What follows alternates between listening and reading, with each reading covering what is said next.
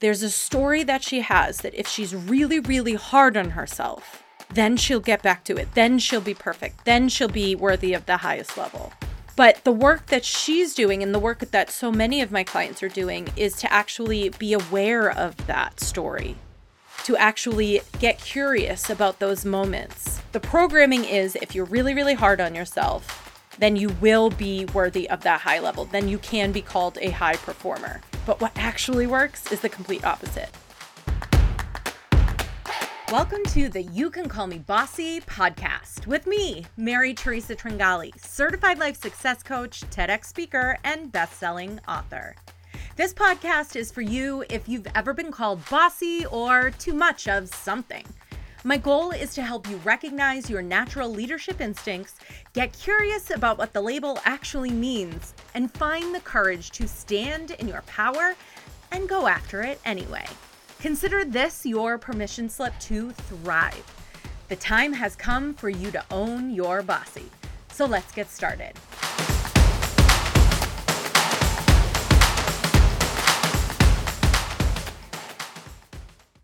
Hello, and welcome to another quick hit episode of the You Can Call Me Bossy podcast. I am really excited to bring this topic to you because I'm so excited that it's late, I'm hungry, I have food waiting for me, and I had to get it out before I forgot about my inspiration of this particular topic. So first of all, I just want to say, if you are a client of mine, if you have been a client of mine, I just want to say an extra special thank you so much for giving me so many different content ideas on what I should be talking about and sharing. Because, what's really funny is that we think that we're so alone in our struggles. We think that the things that we struggle with are so singular in ourselves. And when we actually start to talk about it, and this has actually happened for me just ever since I've started to really lean into this conversation around the bossy label, we start to realize that we have a lot more in common with everybody around us than we think. And our lives might look different. We might have different circumstances, but our struggles, the inner stories, the belief systems, they are all very, very similar. So this particular topic came up because I have a high performer in my world who has been in my world for a very long time. And she tends to have the same pattern of a story that the only way to maintain her high performance or the only way to qualify her as a high performer or as worthy of being a high performer, of having the big life that she dreams of, is to be incredibly, incredibly, incredibly hard on herself. This is something that we've been working on for years, and there's a lot of different stories that are attached to this perfection or nothing at all. There is a story that she's telling herself that in order for her to be this next level of herself, in order for her to achieve the highest level that she's actually going after, she has to be hard on herself all the time. And so it made me think of this question that I posed on Facebook, and I loved the feedback that it was getting with some of my other clients, which is, when it comes to performing and sustaining at a high level, what does your brain or your ego tell you will work versus what actually works? So this is a really great journal prompt, and I'll put it in the show notes below, but I'm going to ask you again. When it comes to performing and sustaining at a high level, what does your brain or your ego tell you will work? This is going to work if you do this versus what actually works. So what do I mean by that? In this particular example, my client is consistently hard on herself, even though she's doing more shit than I would do in a day or the average bear would do in a day. She's a high performer. She is producing at a very high level. It takes a lot when you're a high performer to be able to maintain and sustain at that high level. That's actually what doing all the habits are all about that we do in the Align and Empowered Project, which is my group coaching program. It's all there. Those habits are there to help you have bandwidth so that you can sustain your performance at that highest level.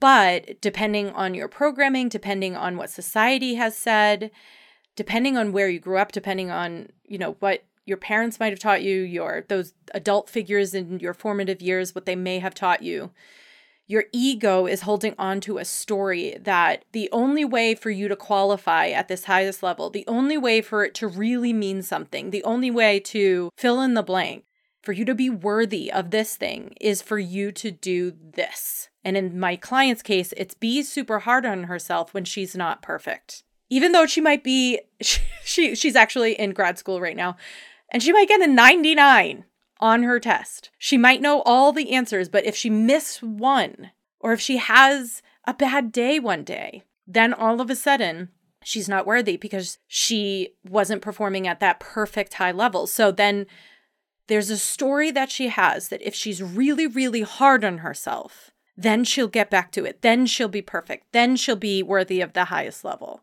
But the work that she's doing and the work that so many of my clients are doing is to actually be aware of that story, to actually get curious about those moments that send her into that panicked state, and to actually ask the question, what actually works here? What would actually work to help me in this moment? Is it being really, really hard on myself? Or is it that I might need to put some boundaries up?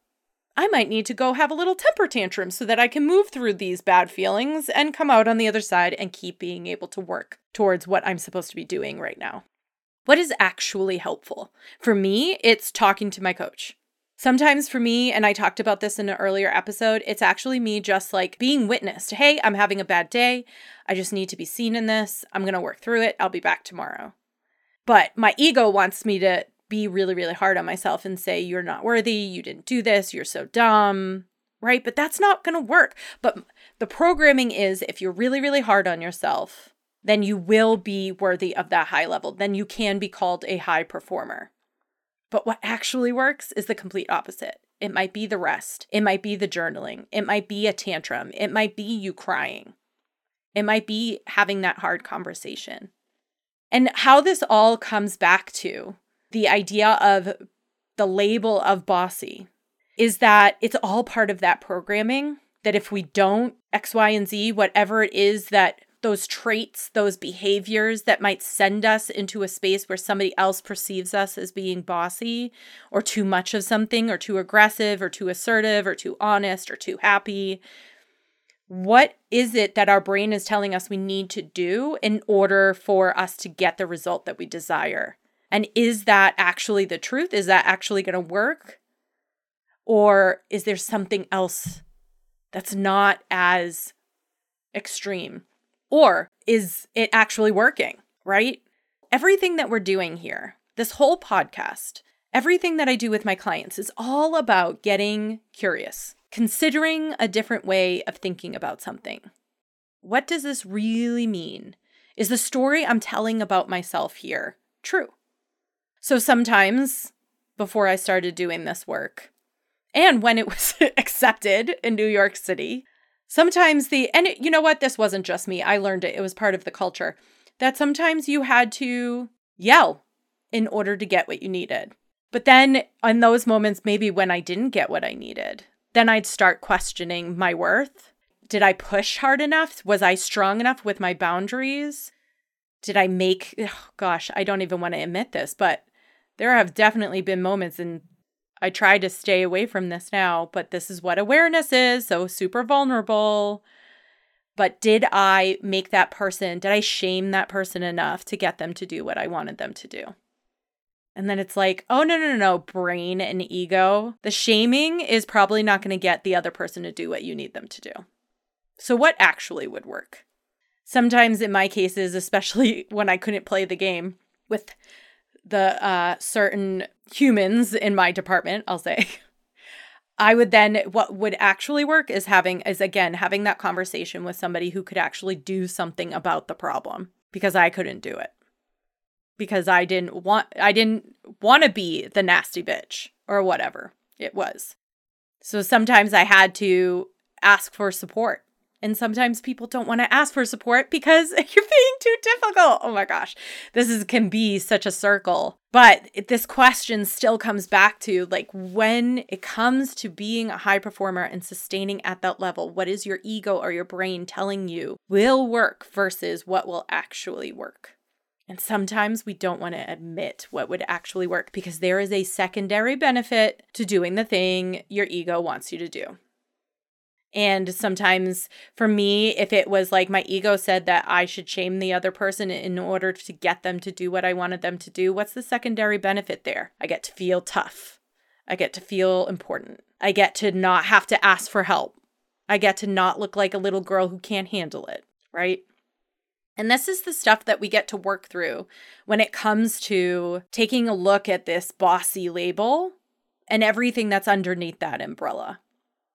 And what does it look like? And how can we forgive ourselves for it? And how can we work through it?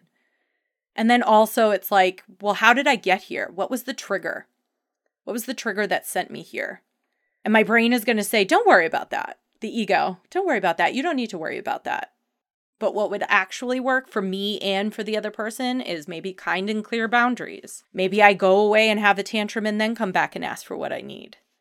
Whatever it might be. But I think that this is a really, really, really important question for us all to get intimate with and to start getting curious about how we are letting our ego and our brain decide what works for us when actually it's not working at all.